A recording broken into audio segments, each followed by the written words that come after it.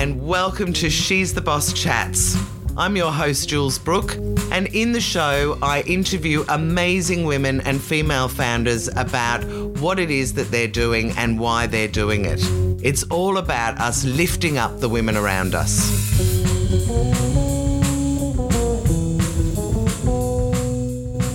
Judith Rizzio, I am so happy to have you as my guest for She's the Boss Chats. Thank you so much for agreeing to do it. It's truly my pleasure. I've been looking forward to this for a very long time. Well, let's start off by telling everybody what you do, because you really are an amazing woman. So let's talk about your business or what you're doing right now. Okay. Do you want me to dive in? I want you to dive in and tell everybody about what's on your website and what you do right now. Okay. Well, I have a very fun business that is called Out of Our Closet, and I am a style activist. I actually trademarked that because when I started thinking of myself as a stylist, I realized it really wasn't the normal understanding of that term with what I do, because so much of what I wanted to do as a stylist was to gently and yet, mindfully push against the commerce and the privilege of fashion and styling that normally is, you have to be the right age, the right gender, the right size. And the right shape. I was just going to say, and the right shape, and also have the right amount of money to have the right and privilege to look beautiful in your clothes and in your body and in the world. And I thought, enough of that. And I experienced this by all my life loving fashion and enjoying clothes and making a lot of my clothes, also being a costumer for many, many years. And yet when I found that as I was getting older, so much of fashion, be it on media, in stores, in the world, as people looked at me, was getting less and less not a part of my life, not by my choice, but by a lot of it, what was happening in those worlds around me. As we know, and this is just a truth, most of fashion still to this day, yes, it is changing, is still focused on youth concepts of what fashion and body image is. Yep. Go ahead. And then add to that whole thing that is always in the back of my mum's mind. She talks about it. And a lot of women talk about that, I don't want to dress as, mutton dressed as lamb. So there's that whole thing, which is just rubbish, obviously, that people are fighting against as well. I have not heard that phrase. That is so much a part of it. Oh, haven't you? That's fabulous. Oh, yeah. You don't hear that in the States. So, but now I'm going to, definitely take and run with that. But anyway, you're exactly right.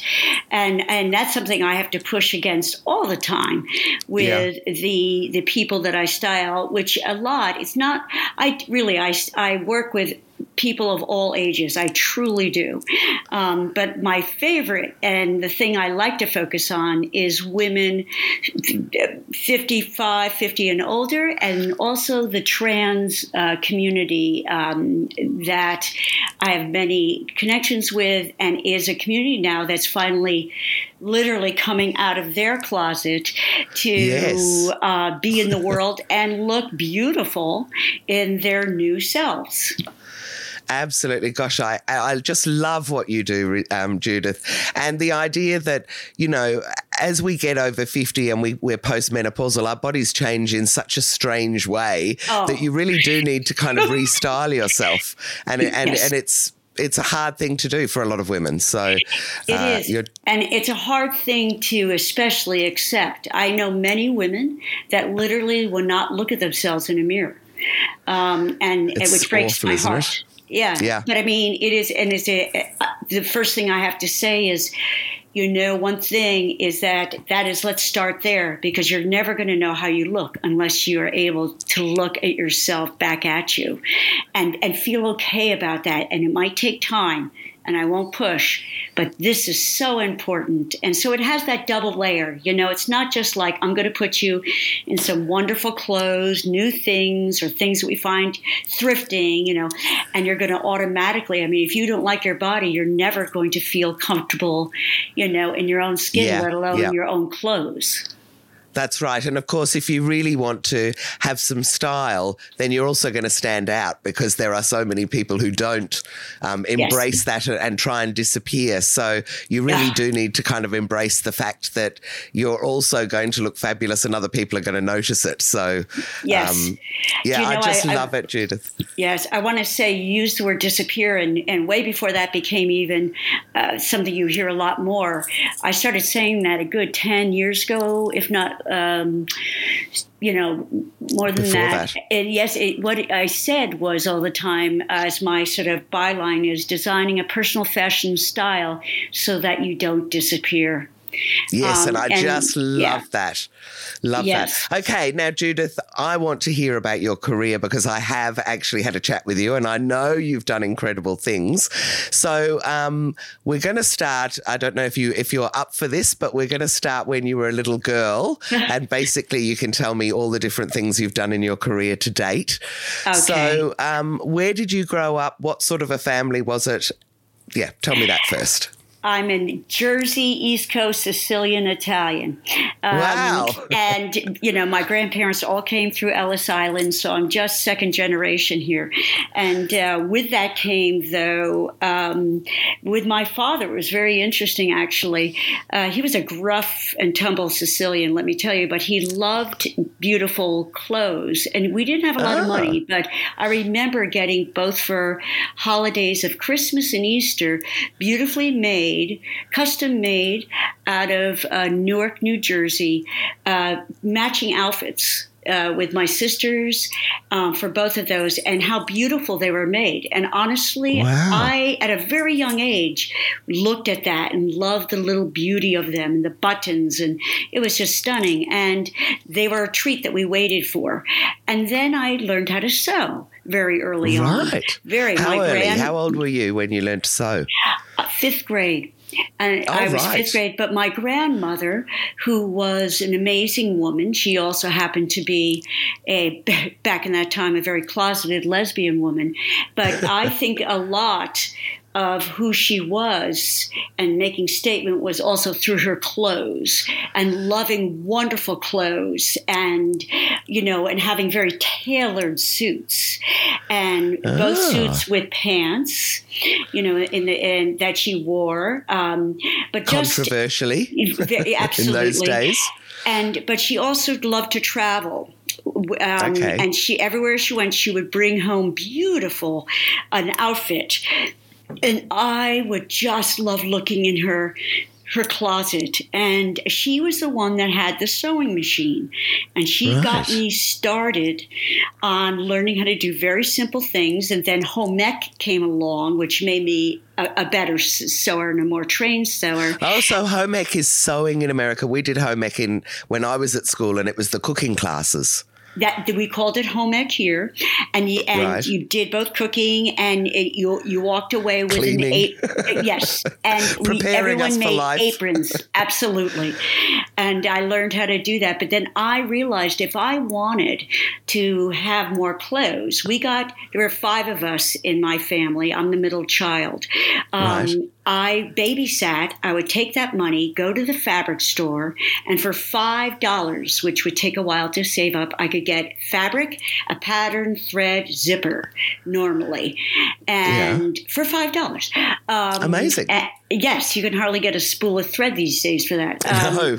Yeah, it's true. But the thing that was amazing is I would look in magazines. I got back then Teen magazine? I'm forgetting now. 17 magazine. Yes. That was it. And I would study them, just like we sort of do now. You know, it was like my Pinterest board, right? Yeah. And I'd cut out the clothes I liked, and then I'd go and find patterns that were that way, and I would make my clothes. One of my favorite outfits during the 60s was a vinyl mini skirt. It literally had that sheen to it, vinyl, I got a big white belt, which was almost the same size as my skirt. It was so short. And I remember just feeling, I am just so hot in this thing. It sounds really hot. You probably were. I was, yes. It had daisies, neon green and pink flowers on it. And check this out. I was the height of fashion. I got neon pink fishnets, both. Lime, chartreuse, and hot pink. Wore them over each other so it matched the skirt. Let me tell you. Oh, my goodness. You would have got so many comments. Are you kidding? I thought I was just amazing in that. Anyway, and then I moved on in years as a raging hippie. I started looking at what I could do with all the leftover fabric, and I made money creating patch jeans. People would give me their jeans. So we're in the 70s now? We're moving into the 70s here. And I would 50 cents a patch jeans. Right. And clever. For people. Matter of fact, one of my claim to fames is I patched JFK Jr.'s jeans. Stop it. I did. How did you end up doing that? I had a friend, my friend Janie Jones, had a place in the Nantucket area where the JFK the family holiday home or whatever. Absolutely. Yep. You see pictures of that all over. And he would hang out with the hippies, and we would sort of do the same. And he saw me in my jeans and said, "Those are amazing jeans." And I said, "Yeah, I put the patches on them." And he said, "Oh, will you do that for me?" And I said, "Sure." And so that's how that happened. Wow. But it didn't continue forever. But that's what I did one summer for a lot of the rich hippies up there. So, Judith, yes. Was that after you left school? So did you go right the way through school? This was in high school. Right. Okay. That I did that. And then in high school still, I loved, oh my gosh, come on, Judith. It went right out of my head.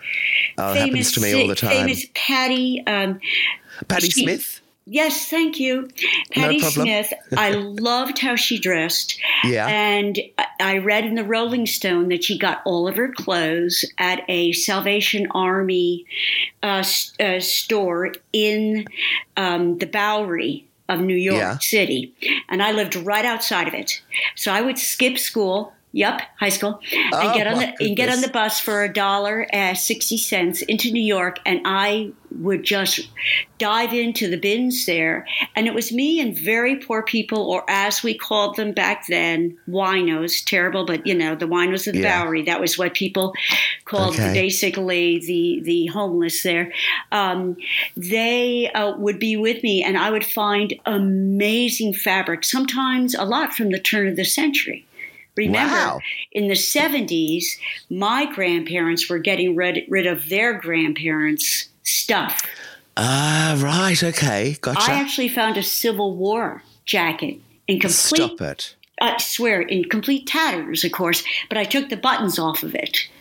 Yeah. And because, again, it seems like, how could that be? Well, we're talking 70s. You just go back 2 generations and they had that stuff in their attics or basements. So it was an amazing time. And I'd come home with huge bags. I would wash all of it and then remake that fabric into remember granny dresses that we would make, and for myself and sometimes for friends, and they would pay me.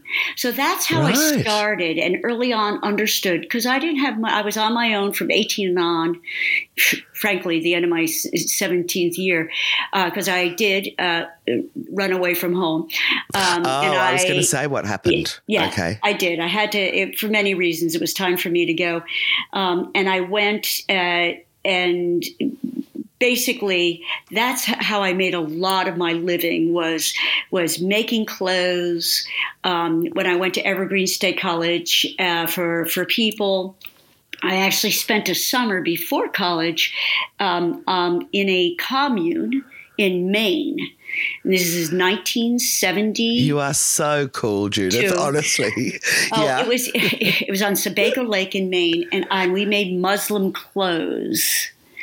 And I sewed the peasant blouses and also embroidered on them along with another person. And oh my God. And then we made also leather clothes, and I embroidered on leather. So it was always a part of my passion and love and actually skill at a very young age. And it's so sad now that younger people, there's a new love for it and passion, but that people don't know how to sew. I have no idea how to. And I have a very clear recollection that my mum had a Singer sewing machine. And when I was about 8, I found a black dress that she had started making for me as a child that she'd never finished. And I didn't even know she could sew. That's wild. But that's very common, these stories. And so, it really was a part of my life in ways that I've been able to use to this day. Just a couple of weeks ago, I finished another fantastic dress with material that came from the 70s. I have a collection in my basement that I honestly have fabric that it was so well protected, it won't rip, from the 30s all the way up. Amazing. And in fact, let me encourage anyone who's listening. What is that video that shows your closet where they did the interview that you sent to me?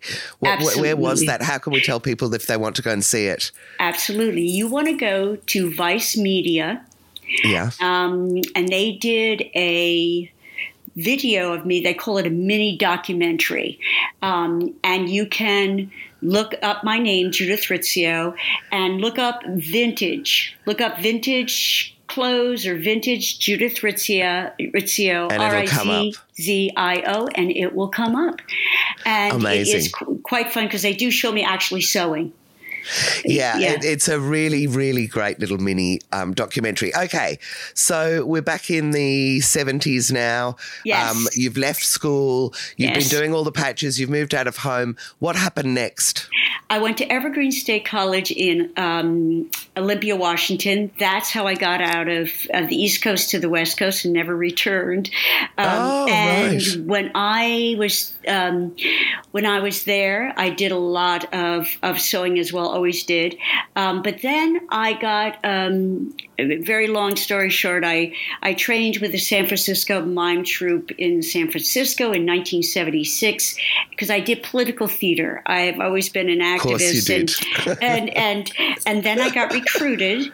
I was called on the phone by a company that was training with me from Portland, Oregon. We all returned after our summer training in 76, and they said, look, we need another woman in our company. Will you come? And I joined that company, and I was one of the main customers. I also acted, but I was a customer for that and started getting into, creating costumes and continuing my love of that. And then all along, here's a very important thing. Before, now it's huge in the States, and I think it's getting even bigger outside of the States in the world, going to thrift stores and knowing. Yes, my son taught me the term thrifting. I hadn't heard of it before. Oh, it's huge. It's been actually quite big in the States for a very long time. But now, as a matter of fact, it's so big here that all the good stuff is now being snatched up so quickly because you have these buyers, very young. I mean, I'm not pushing against this. People need to make livings, but they take anything that is considered vintage, and check this out, Jules, you can relate. You know what's vintage now, supposedly? Things from the 80s and the 90s. I know. I keep seeing it, and I remember so clearly in the 80s saying to a friend, gosh, one day people will be talking about the 80s being something, and I can't think of anything that makes us stand out compared to the 60s and the 70s. And they found it. Now you suddenly go, New Romance, that whole look was an 80s thing I'd forgotten about at the time. Yes. And so anyway, that was a passion all the way through, and it was the way I also survived to look fashionable. I was able to see what was out there, get a pattern and sew it, or go into thrift stores and find, really great clothes and retrofit them to myself. I'm short. And you're an amazing model for them as well, because you just look stunning in all of them. So now let's wind on to the 80s and, the awful AIDS epidemic that came. Yes. And how you got involved in helping those people. Yes, absolutely. Matter of fact, it goes back to in the 70s when I was in that training. And in that training, there were various political theater companies, the San Francisco Mime Troupe, Teatro Campesino from, Mexico. And then there was a group out of San Francisco called the United Fruit Company, which, of course, is an actual company, but it was of course, double entendre with a gay rights male theater company. Gotcha. Got it? Yep, and it was brilliant. And there were 13 gentlemen, all gay, that were a part of that. And how brave they were, even back in those days, to even let people know that they were gay. It was even huge, if it was and their plays were powerful. And in the company that I was in, we also had a wonderful play about gay rights, and also we had a great play, just very quickly, that I was in called "Who Stole the Umbilical Cord?" And so much of what it was about has a lot to do with what is happening now, especially in the United States, in regards to that right of choice being taken away from us. Anyway, but with that said, that was in 1976 that I worked with those gentlemen and went to shows and actually double billed with them when I would tour down in San Francisco. And all of a sudden, I had a friend that was in that group in 1979. At the end of that, he died very quickly. Right. And then within 2 to 3 years from that point on, 11 out of the 13 men in that company died from what we know now as HIV. Young men. Yeah. Yes. And so as an activist, I got involved, but I got a job. I was doing by the way, during that time, for 10 years, I ran resale shops, thrift stores. Oh, okay. Yes, for thrift stores that gave money to the American Cancer Society, as well as the YWCA. And we call that Wise Buys, Y-apostrophe-S, Wise Buys. And boy, did I get great things. As well as that's when I started getting experience of working with the drag community, the trans community, the cross-dressers, as we used to call them back then, the transvestites, as we used to call them back then, and because they would come in and walk around and say, and I say, can I help you? And they say, well, I'm buying for my mother. Or I'm, And then they choose something totally outrageous.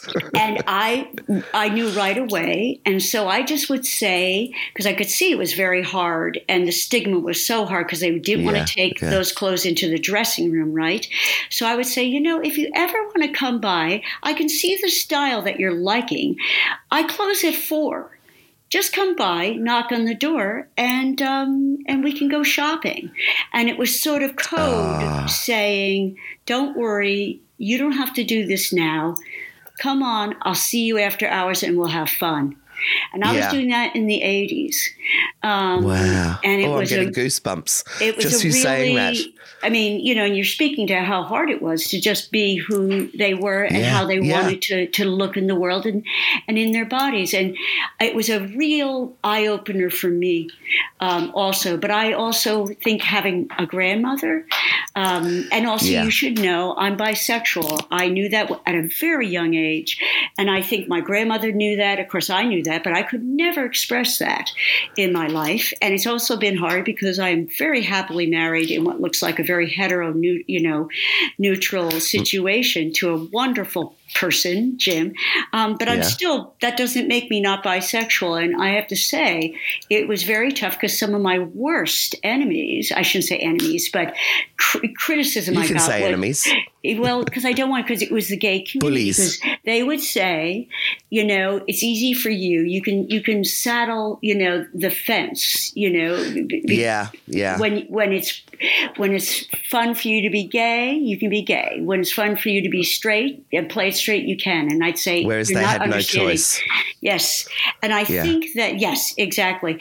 And thank goodness that has changed. I'm so proud and happy of the more fluidity of our times now and the non-binary focus that we have now on not just on everything, gender, sexuality, how you express yourself. I must say, it's very freeing.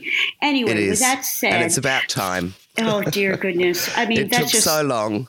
Yes. And it's still, there's some, in Florida, though, you're not allowed to say the word gay in school. No. Well, I have to say Tasmania, which is one of our states, I think homosexuality became legal in like 1992 or something. Oh, my goodness. I know. It's these bizarre sort of weird laws. Anyway. Yeah. So I moved so with that said, but in 1989, I had a friend called me and said, Judith, there's a HIV/AIDS facility for people dying with HIV in Portland, and they need a director of volunteers. And I was like, I don't want to do that anymore. I did that for 10. And she said, Judith, you want to do it. And that's how I got involved, because I did want to do it. And I did that for 26 years. I was involved Judith, in doing not just volunteer work, but community relations on management teams of two of the largest HIV agencies in Portland, Oregon. And it was amazing. And it just shaped my life in so many ways. It was very hard. Very hard sometimes, heartbreaking, but mostly, I would have thought. Excuse me? Heartbreaking, I would have thought, in lots of ways. To see these young men dying is it was unbelievable. It just, not that numbers should matter, but I saw just in the time I was at the facility where people were going, I saw over 400 predominantly gay men, not all, die from this disease, and many of them, not many, 400. But I had many friends, and it was the hardest part was watching in many ways. Sometimes the mothers, especially, go through this, and the parents go through this. And I was, having sons myself, and being a bit older than the other staff, I would sit with the mothers and the families quite a bit, because they would come and stay weeks at a time sometimes while they were watching their child move through this, as well as the spouses, and which were predominantly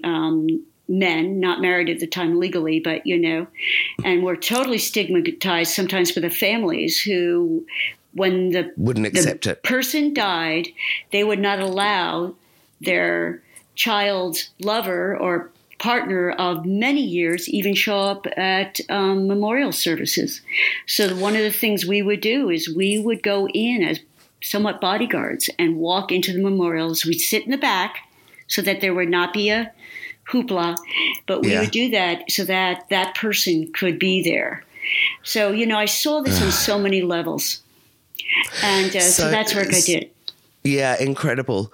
And really, it's so inspiring to hear this kind of stuff, Judith. But can we go back to the fashion angle as well? Because that obviously, in amongst your activism, became such a huge part of it. So what did you do to help them fashion-wise? Well, in regards to are you talking about also my interaction with fashion with people with HIV? Or yes, because that? I think you said to me that as they were dying and losing weight, that you were able to go on. Well, people need to realize that, yes, these young men, predominantly gay men, early on, were dying, but still had wanted to look good and wear fun clothes and look sexy. You know, I mean, that doesn't diminish, especially when you're looking at 20-year-olds and 30-year-olds. You know, I mean, this was brutal. And but remember too, they were just becoming extremely thin and anorexic, not by choice. And so there was a wonderful place called Esther's Pantry. Yep. And it was for people that had HIV to get food. But then we opened up, helped open up a thing called Todd's Corner. And Todd's Corner was when people donated clothes that you could go to and dress yourself. And remember, people had to go bankrupt in the States so they could get on Social Security so they could afford their drugs. Oh, my God, I didn't know that. Oh, yes. So people who had money, we have no health coverage. Remember that. And so they would have to bankrupt themselves literally on purpose so they could get access the drugs. Thank you, to any form of care. Stop it. And so with that came giving up everything. And sometimes it's even all the beautiful things they had.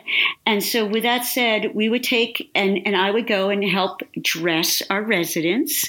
And especially when we'd have parties, which we had great parties in our facility. It wasn't all death, doom, and gloom. You know, with that came immense ability to celebrate. And, I sometimes would dress people up, a few in drag, if they wanted or whatever, and look fun for the Halloween party or, whatever thing we were celebrating, 4th of July. I mean, what you name it, we did it. And it meant so much. Right to the end. I can totally imagine it did because, especially when you lose everything and in the gay community, as we all know, the physical outside thing has always been really important as well. And and also they just need to share their fabulousness. That's right. That's right. And may I say, there's nothing more. I mean, just imagine what our world would look like if we didn't have the gay community, especially the gay male community of just lovers of fashion, designers. And lovers of women. I mean, that's the other wonderful thing about that community. They adore women. Absolutely. You always feel sort of safe and treasured and gorgeous and sexy when you're around gay guys, I think. Real quickly, today is my mother-in-law's birthday. She's 97. And wow. and she looks like an 80-year-old. And we always say it's because her best friends for life have been a whole clan of gay men.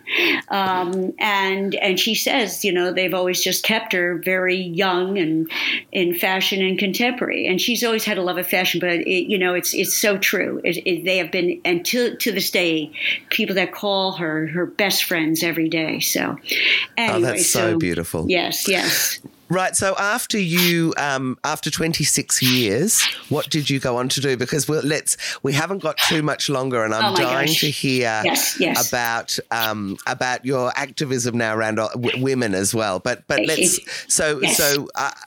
take me to the next step. Well, what I did, I've always loved dressing, and wherever I was, people, all the workers, especially when I was at Cascade AIDS Project, sometimes there would be emails that would go out and say, hey, everyone, you must go and see what Judith is wearing today. And it went to inner office mail. And because I just loved, I had a lot of my grandmother's clothes, considering what most people saved, I got them all. And I just loved it. And every day to me was, my mother used to say, favorite saying, she'd say, some days when you're not feeling good on the inside, make sure you look your best on the outside because you never know, you might just catch up. That is so true. That is so true. That we all know that if we look great, you can't help but start to feel great. Absolutely, and it brings joy to the outside world. I mean, a lot of times when I'm out, and to be honest with you, this is how I get most of my clients. If I know I'm going to be somewhere really public, like with especially some fun event or something.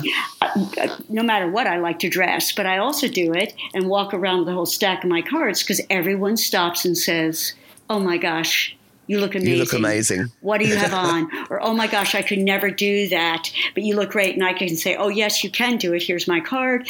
Or I hear a lot of the time, oh my gosh, I wish my mother would look like that. And I say, well, you know what? Here's my card. Get her a really great Mother's Day gift. And I try to really push against that. And I was so tired of hearing those things. And I happen to be a smaller person, so of course the size thing. They say, oh, you're so petite or whatever. And I'd say, well, I'm just a smaller person, but that doesn't mean you can't look beautiful in your clothes. You know, that I said, if you stay within that,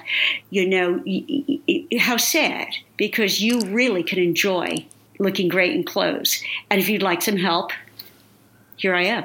And so that I realized, and I started doing that for my friends all the time. There'd be a wedding. Right. There'd be a reunion. Oh my goodness. There'd be and they would say, Judith, can I come over?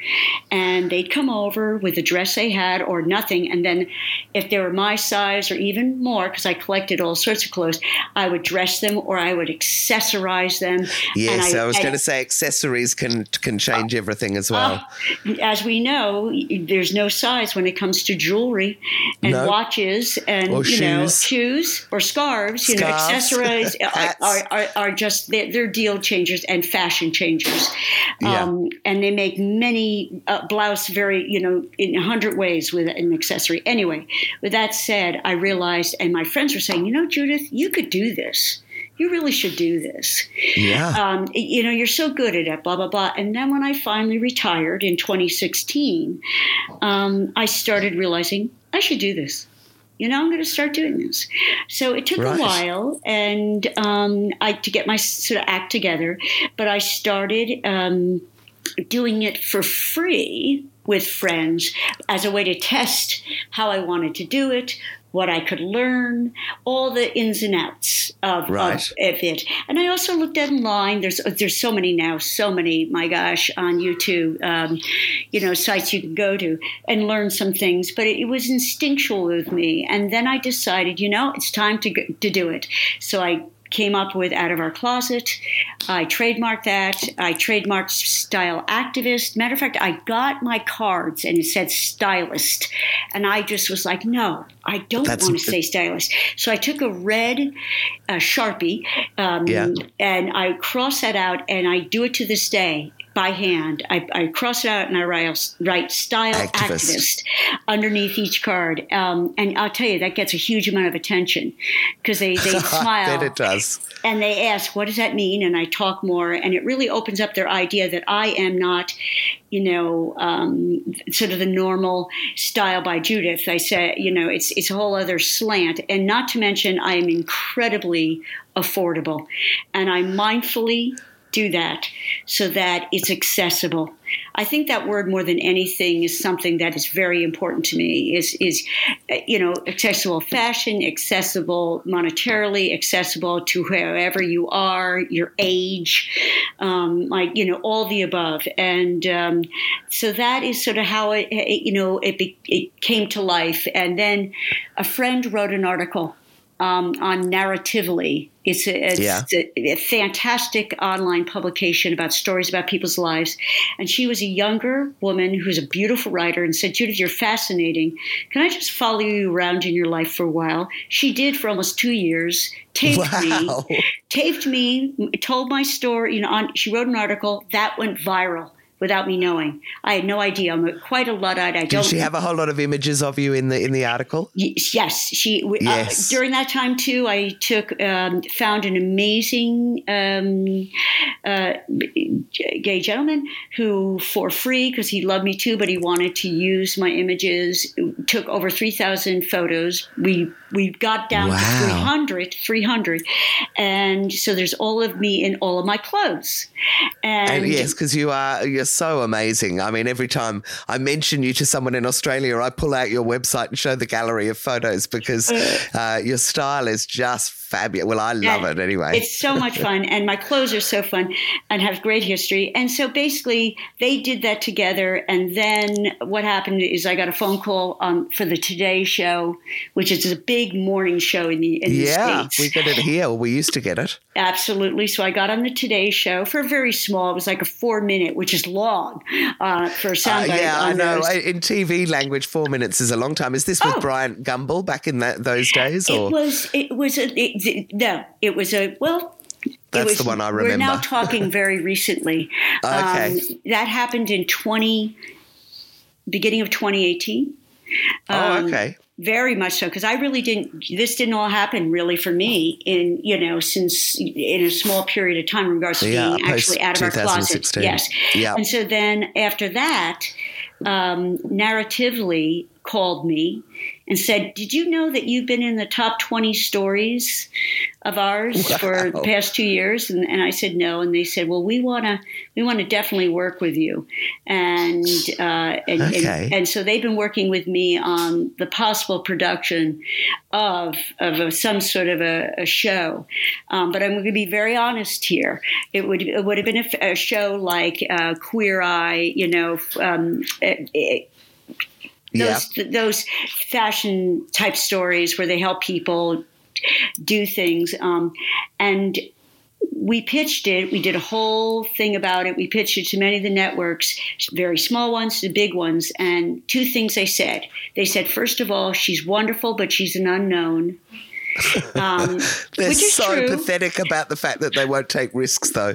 Come on. It's all monetary. Follow the money. They're like, she's an unknown. But then totally. Here is a thing that you're going to really appreciate, and the audience will too. And they said, and we're concerned about her demographic, which age. Means, yep. You got it, darling. Old women. Yep, you got it. And you know what? I swear to you, this is not sour grapes. I realized, it really doesn't matter because I love doing the work I do, and it wasn't. Yes. And I'll tell you, you're beholding to the network. And I thought, what if I told them I would never fluff my story for them, they probably didn't like that. And I said, and I'm not going to put someone.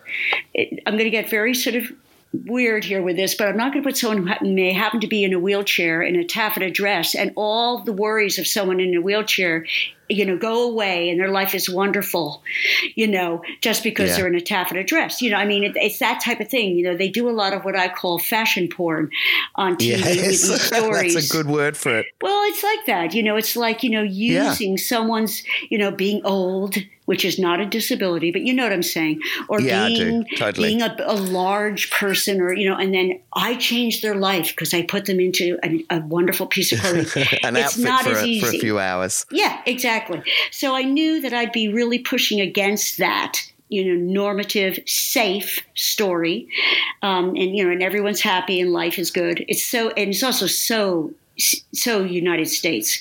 I mean, it's so saccharine. They always love to vanilla everything, as I say. Yeah. And I just realized, I'm glad I don't have to deal with it, because I would have been pushing. Oh, I constantly. Know, but Judith, I mean, I don't know whether you've seen the Iris Apfel documentary. And for anyone who's listening, if you don't know her, you will when I explain. She's the very old woman. I think she's now 100 or close to 100. No, she is 100. And she's 100. She has big round glasses. Black glasses. She wears incredible clothes, incredible. And there's lots and lots of media, and there's a documentary, I think, on Netflix about her. I would love to see you do something like that. But you don't understand. I did. You need to hear this. So I'm with a fashion company now out of California called Celebrating the Gray. And yes, that's how we met. Yes, amazing. Yes. We've got an interview with her as well in the podcast. And with that said, they got me a gig in New York City, and I was told it's for a 100-year-old celebrity. And I thought, is it Betty White? And they couldn't tell me, and they said no, and I said, "Is it Iris Apfel?" And Stephanie, who is our wonderful friend with Celebrating the Gray, goes, "I can't confirm that, but I can't deny that." So, brilliant! Long story short, I got flown into New York, and H&M did a collaboration with Iris. She created beautiful clothes, both sold stunning. In the UK here. Her style, it's both places. It sold out in 2 hours. But check this out. I'm not surprised. For the commercial, H&M hired me to basically be Iris's, because she's 100 years old, body and stunt double for the commercial. I love it. I absolutely love it. From shoulders down is my body. It's you. And I actually haven't asked, and this is very rude, and you don't have to answer, but how old are you now, Judith? I am 68. I am 68. Amazing. And you know, I'm very fortunate in that I've been very athletic all my life, and I know that has helped. So I one thing I say to all of I have 3 rules to also a lot of, especially my older women clients, is number 1, please stand up as tall as you can with shoulders back. Number 2, move.